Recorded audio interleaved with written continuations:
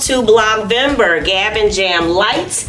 As you know, every day in November, we are answering a question related to a tip that we would like to share with you. And we're going to reach into our bag.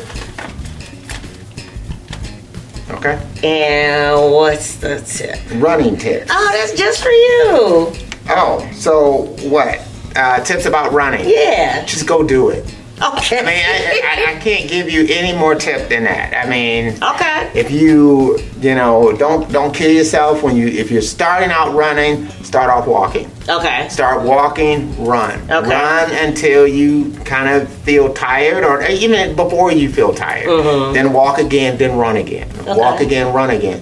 I know for me it was a lot easier to start on the treadmill because I was able to time how long I was walking and how long I was running. So I was able to set goals in my head to say, all right, today for every 2 minutes I run, I walk, I'm gonna run 1 minute. Okay. That's and the way so to start. and just keep going on top of that, so that then all of a sudden I was able to run for 5 minutes and then walk for 3 minutes or something like that, and then try to run for another 5 minutes or something like that, and after a while I was able to run for 10 minutes. So it sounds like you're saying build up your stamina slowly. Don't kill yourself, and don't run at a crazy pace. Don't decide, okay, I'm gonna sprint in between that, and see how long I can.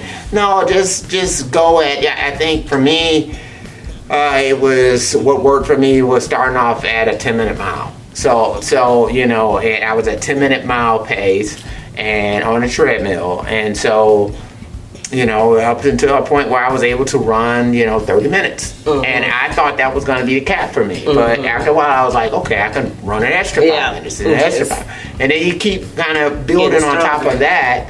And then after that, I started to enter into races. And don't compete with other people, compete with yourself. Yeah. I mean, that's my thought. I mean, but if you feel like you want to compete with other people, go for it. But, and then, you just kind of build on top of it from there. So that to me is the thing. And then stay consistent. Yeah. Try to run at least 5 times a week if you can. You don't have to run long, even if it's like trying to get in a 20 to 30 minute run every 5 days or whatever.